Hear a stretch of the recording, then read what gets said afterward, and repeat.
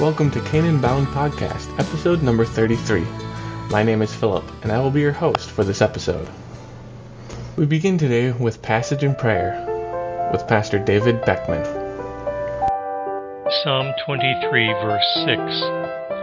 Surely goodness and love will follow me all the days of my life, and I will dwell in the house of the Lord forever. Lord God, sometimes I have a hard time believing your promises. Goodness following me all the days of my life? What about all the bad days I've had? What about all the pain and suffering? How can you tell me that goodness follows me all through my life? I've seen some pretty dark days. But I guess that's the problem. I'm looking at what I have seen rather than what you see. Open my eyes to see beyond my own concerns to your greater plan. Take me to the cross where I see your greatest good brought about in the suffering and death of Jesus. Let me see ever more clearly that I am part of that plan, that your goodness and your love have reached down in Christ to cancel my guilt and make me fit for heaven. Make my most important goal to dwell in your house forever. Help me to look forward to that goal with great eagerness and joyful anticipation. Let Christ's resurrection blast away my doubts and lift my eyes to my heavenly goal with an ever-growing confidence. In all of life's darkest hours, draw praise from my lips and joyful trust from my heart, because you, my good and loving God, have promised that I will dwell in your house forever. Hear me for the sake of my living Lord Jesus. Amen. Next up, we have Apache Rain, a song written by Helen and Daryl Dupperpool and performed by Chris Dresbach on his latest album, One Cross, Three Nails.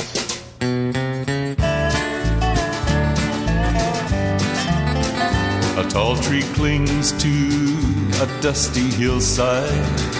The sun is hot and the winds are dry. Its branches cast a welcome shadow on the weary people passing by. But even in that shady refuge, they sit and pant with a thirsty pain. Their eyes look up to the cloudless heavens and long to feel the Apache rain. When the lightning dances on the mountains and the thunder rolls through the canyons deep, bringing showers of cool, refreshing water, and the ones who thirst find sweet relief. But before too long, the shower passes and the sun beats down with its heat again. And the thirst, once quenched, begins its longing for another taste of Apache rain.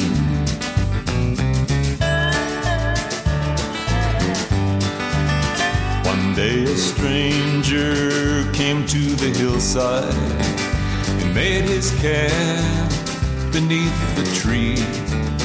To all who came, he told the story, how Jesus died to set them free. For all those touched by the Spirit's message, their hearts were washed from sin's dark stain. Their thirst was quenched by the living water, like a cleansing shower of Apache rain.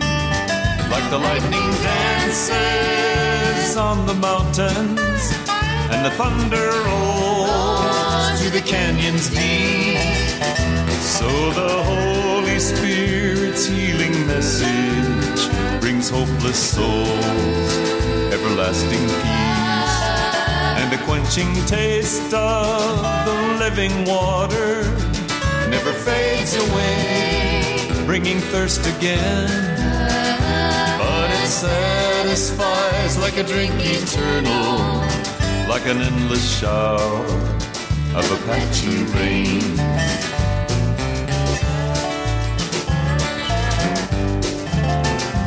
Then a father brought his children, and to the man beneath the tree he said, please teach my sons and daughters the story you have told to me. So from that time through generations, the parents bring their children still, and the thirst no earthly water quenches, the living water always will. Like the lightning dances on the mountains, and the thunder rolls through the canyons deep, the Holy Spirit's healing message brings hopeless souls everlasting peace. From loving families to their children, the good news flows like a sweet refrain, an endless stream of living water, like an endless shower of Apache rain, like an endless shower of Apache rain, like an endless shower of Apache rain.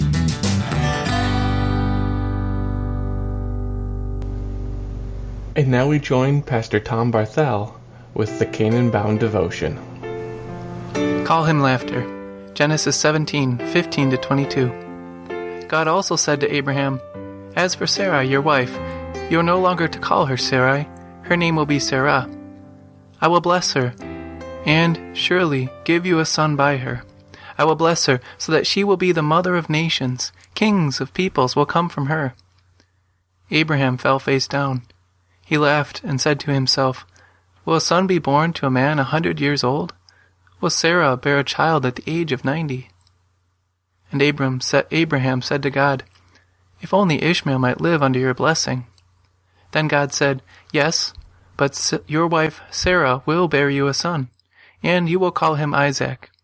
I will establish my covenant with him as an everlasting covenant for his descendants after him. And as for Ishmael, I have heard you. I will surely bless him. I will make him fruitful and greatly increase his numbers. He will be the father of 12 rulers, and I will make him into a great nation. But my covenant I will establish with Isaac, whom Sarah will bear to you by this time next year. When he had finished speaking with Abraham, God went up from him. Sarai too gets a new name now. Sarah, princess. God attaches the promise of Abram's great number of offspring now to his wife Sarah too, not just to Abram. Abraham laughed at the idea that this could ever happen, not in mockery of the promise, but in amazement. Up until now, he already had a son, Ishmael, his firstborn. But could it be that God would confirm the promise as through Sarah? Would his wife now share with him in the joys of parenthood instead of laboring in jealousy against Hagar? How? It seems like such an extraordinary thing now. Ishmael was born naturally to a younger woman. But a child through my 90-year-old wife? We've been trying and hoping for children for so many years. You can just see the laughter on Abram's face, laughter of joy. If someone were to tell you that death would be undone, that your decayed body would rise to life, if they were to tell you that you would live forever in that new and perfect body, if they were to tell you that you would see God with your own eyes, wouldn't you have to laugh at it all? It seems all too good to be true. Will I have all this with my frail body, which is destined to die? You will call him laughter. God's promises have a way of bringing that about. For those who believe it, it is a laughter of hope, relief, and unending joy. Next up, we have God's Word for You with Pastor Timothy Smith. God's word for you, Job 9, verses 25 to 35. Job says, "My days are swifter than a runner. They fly away without a glimpse of joy. They skim past like boats of papyrus, like eagles swooping down on their prey." Job returns to the thought here that his days are racing by. A runner here is the kind of messenger who ran by without stopping to deliver royal or military news in 2 Samuel 18. The papyrus boats of Egypt were legendary. The hull had only one wooden component, the keel. The rest was made of coated papyrus. These lightweight craft were also used in courier service in Isaiah 18. This is Job's way of saying that his life is out of control. Everything is whipping by like a blur. Verse 27 and following, "If I say I will forget my complaint, I will change my expression and smile. I still dread all my sufferings, for I know you will not hold me innocent. Since I'm already found guilty, why should I struggle in vain?" Job can't grin and bear it, he says. He doesn't know what to do. If he can't argue with God, or if he can't defend himself, and if he can't just smile and let it all happen, then what can he do? What can he do that's different from what he's been doing? Verses 30 and 31. "Even if I washed myself with soap and my hands with washing soda, you would plunge me into a slime pit so that even my clothes would detest me." I think I'd like to examine the word soap here. The King James Version translated the Hebrew word seleg with snow water. Now, seleg does mean snow in many places, as in Exodus 4, where it's leprous as snow. And although modern Hebrew scholarship doesn't have the answer to every question about the Old Testament, we do know a few things today that translators 400 years ago weren't maybe aware of. Here, seleg is a parallel term to washing soda. And in other Hebrew documents, like the Mishnah, the term eslag means to soap something up. It's an old Akkadian word, aslaku, which means the same thing, to soap or to lather.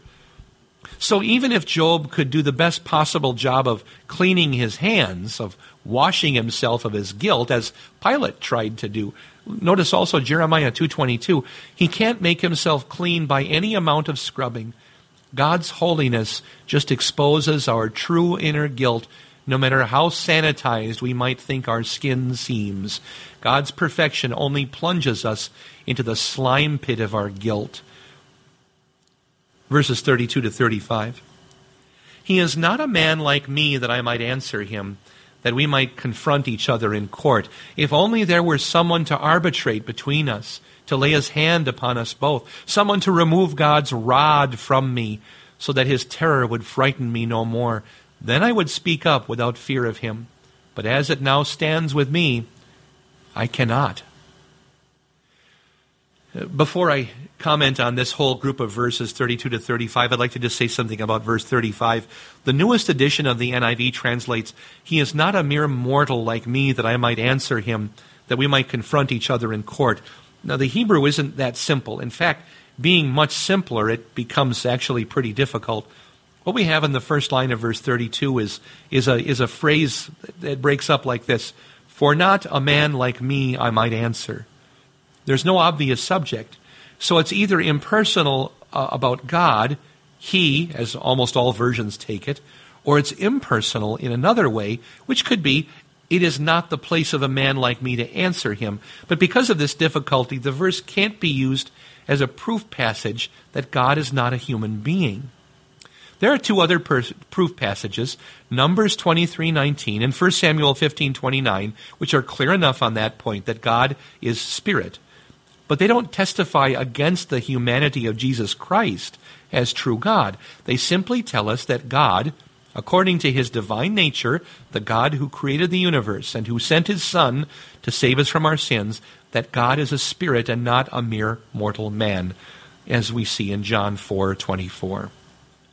Now, Job's point here at the end of chapter 9 is that he wishes that there were someone who would go between him and God, someone to clasp them both on the shoulder and resolve their problems. But Job knows that nobody will clasp God on the shoulder. He doesn't have anybody like that. The pagans might dream of pantheons where one god or goddess speaks to the others when their tempers get the better of them. But in the true heaven, Only God Almighty dwells, and there are no other gods beside him. If Job were your friend, what would you say to him? What blessings we have to know about Jesus, to know that God himself is our mediator. What a blessing that God's own Son stands between the Father in heaven and us in our sins, and his own life and death that made us one with God again. What a blessing to be able to take that message into the world, beginning with our own families and friends, and tell them that the suffering that Job went through doesn't have to be the suffering that anybody has to go through. We have a friend in Jesus, and there is no greater friend we could ever need. Through Jesus, we have forgiveness, and we have peace. Okay, I have one more note about the slime pit. Maybe you were thinking about that as I was talking about it. I want to just talk about the word shachat, which is pit. It's often found as a parallel term for Sheol, the grave, in the Old Testament. Now here in Job, it's Job 9:31. We learn something else about the Canaanite idea of the place of the dead. Although there is a similar word that means filth or refuse, or what one would expect to find in a latrine in Lamentations 3. Here the word shachat appears to be a reference to just slimy ooze, such as the muddy quality of the realm of the dead in Ugaritic mythology. There was a god in the Ugaritic pantheon called Mot, or Death, who had a city called Slushy. No kidding. In Ugaritic, it was Humri, slushy. And the inside of this horrid, devouring throat of this god is described as constantly dripping, Machamrat. The underworld was a loathsome place to the people of Ugarit and Canaan, not because it was a place of suffering or for sin, but because of its putrid slime. In Isaiah 25:10, we have Moab will be trodden down in his place as straw is trodden down in the water of a manure pile. Now, although Job believes in the existence of heaven and hell as we do, his picture of the place where dead bodies go is influenced by his surrounding cultures that saw Sheol, or the grave, as a horrendous, stinking cesspool. So, well, rejoice that you know Jesus, who rescues us from hell and the grave, and who has brought us into the opposite of all of that, which is the paradise of God. In Christ, I'm Pastor Tim Smith. This is God's Word for you. And now I'd like to share a mission blog update from the Wells Mission Blog. This post was first shared on July 27 of 2013, and it's titled, Not Playing Games. Missionary John Holtz serves in Malawi, Africa. Holtz tells the story of Akim Dali, a pastor serving in Wisconsin's sister synod, the Church of Central Africa, Malawi Synod. People love to play games. Scrabble, Risk, Clue, Chutes and Ladders. The list is as endless and as long drawn out as a game of Monopoly. Then there is Nchumba. Nchumba is Chitumbuka for the popular Malawian board game. It's similar to the count and capture game of Mancala. In Nchumba, the object is to eat up all your opponent's markers, whether they are marbles, seeds, or stones. I know a Wisconsin pastor who would love to challenge you if you know how to play, and will teach you if you don't. His name is Pastor Akim Dali. He lives in Memphembre, Malawi, speaks Chitumbuka, and preaches on Sundays. He is married with children, skilled in mathematics, and has been playing his favorite game, Nchumba, for dozens of years. Pastor Dali doesn't live in Wisconsin, USA, but he has been a pastor at Wisconsin Lutheran Church in Memphembre, Malawi, for a total of 17 years. In addition to Wisconsin, he is also serving 2 other congregations as well, Mawula and Inwerkine. While visiting him at his home in Memphembre, I asked Pastor Dali what part of the pastoral ministry he enjoys most. He responded this way: "To say the fact, as I see myself, I like almost all activities in the ministry. Here I mean things like Missionary Holtz and Reverend Akim Dali at Wisconsin preaching, singing, evangelism, and visiting. Among all these, I choose preaching." Preaching is what Pastor Dali loves best, and he has been doing it for over 21 years. Pastor Dali was first ordained in 1992 and began his ministry in Wisconsin at Memphembre. After some years, the Lord called him to another congregation. Pastor Dolly accepted the call and served in Mzimba for 8 years. Pastor Dolly was then called back to Wisconsin, where he is presently serving. Though an experienced, stalwart preacher, Pastor Dolly still deems it important to study the art of preaching. He takes part in the monthly group in which they study and critique sermons. He's also a part of the professional development workshops. Pastor Dolly takes to heart Paul's instructions to Timothy. Preach the word, be prepared in season and out of season. That's 2 Timothy 4 verse 2. Pastor Dolly mentioned that he preaches to less people during the rainy season. When the Lord sends rains, he often sends them in buckets. The rivers swell. People can't easily cross the raging river that separates their homes from the church. The waters are too deep and too dangerous to wade through. Pastor Dolly and the congregation are hoping that someday a bridge near Wisconsin Church could span the banks of the Jumbo River to allow for safe crossing. When Pastor Dolly is not in front of a congregation preaching law and gospel, you may just find him sitting in front of a board playing Nichumba, eating up his opponents. Though it is a board game, Pastor Dolly regards Nichumba as something much more than a favorite hobby. Something even more than a mathematical challenge to stimulate his brain. He sees it as an opportunity to witness his faith. He makes this comment: Nichumba is very helpful to me. The game goes with mathematics, so it helps refresh my brain.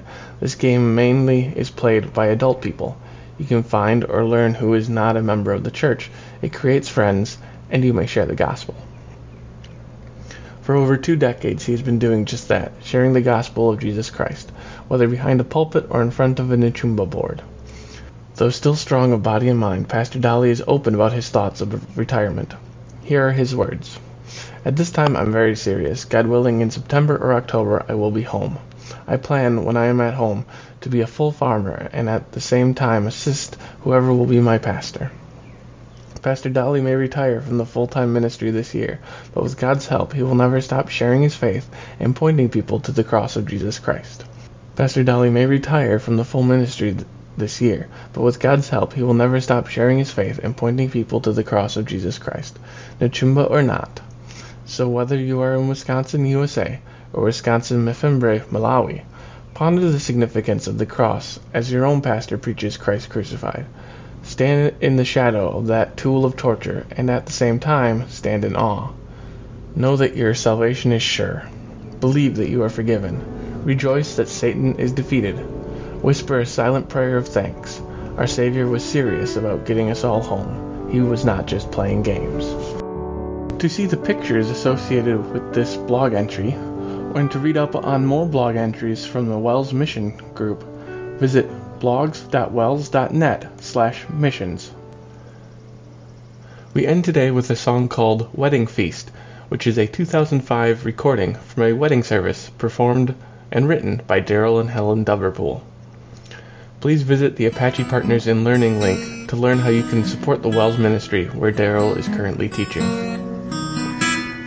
Dear Jesus, blessed are those who walk on paths that you prepare.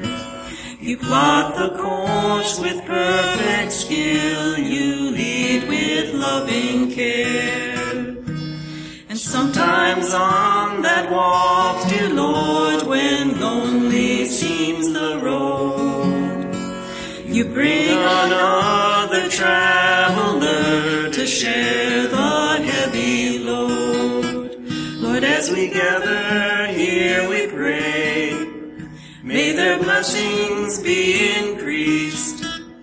Lord, we thank you for this chance to share in their joyful wedding feast.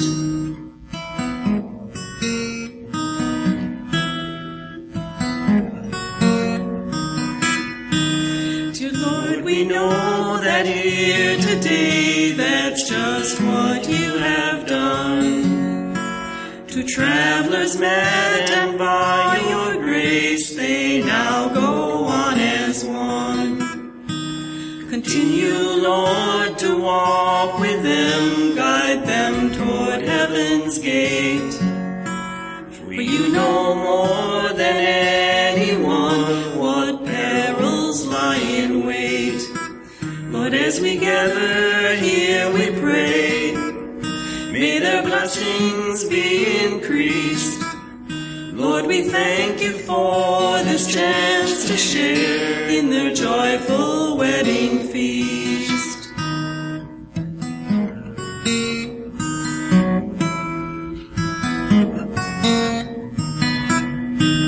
Now just how long their walk will be is in your loving hands. Once pierced for them on Calvary to work your saving plans. But finally when their journey's through, when travels here have ceased, Lord, take them home to join in your eternal wedding feast. Lord, as we gather here we pray, may their blessings be increased. Lord, we thank you for this chance to share in their joyful wedding feast. Lord, as we gather here we pray, may their blessings be increased until the day you come to take them home to your eternal wedding feast. Until the day you come to take them home to your eternal wedding feast.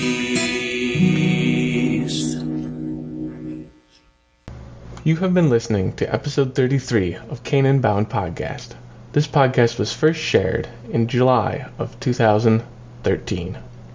Visit Canaan Bound Podcast to learn how you can support the ministry of the Wells and of the artists featured in this podcast. Once again, my name is Philip. It was a privilege to be your host for this episode. We encourage you to visit wells.net to find a Wells ministry location near you. Thank you for listening.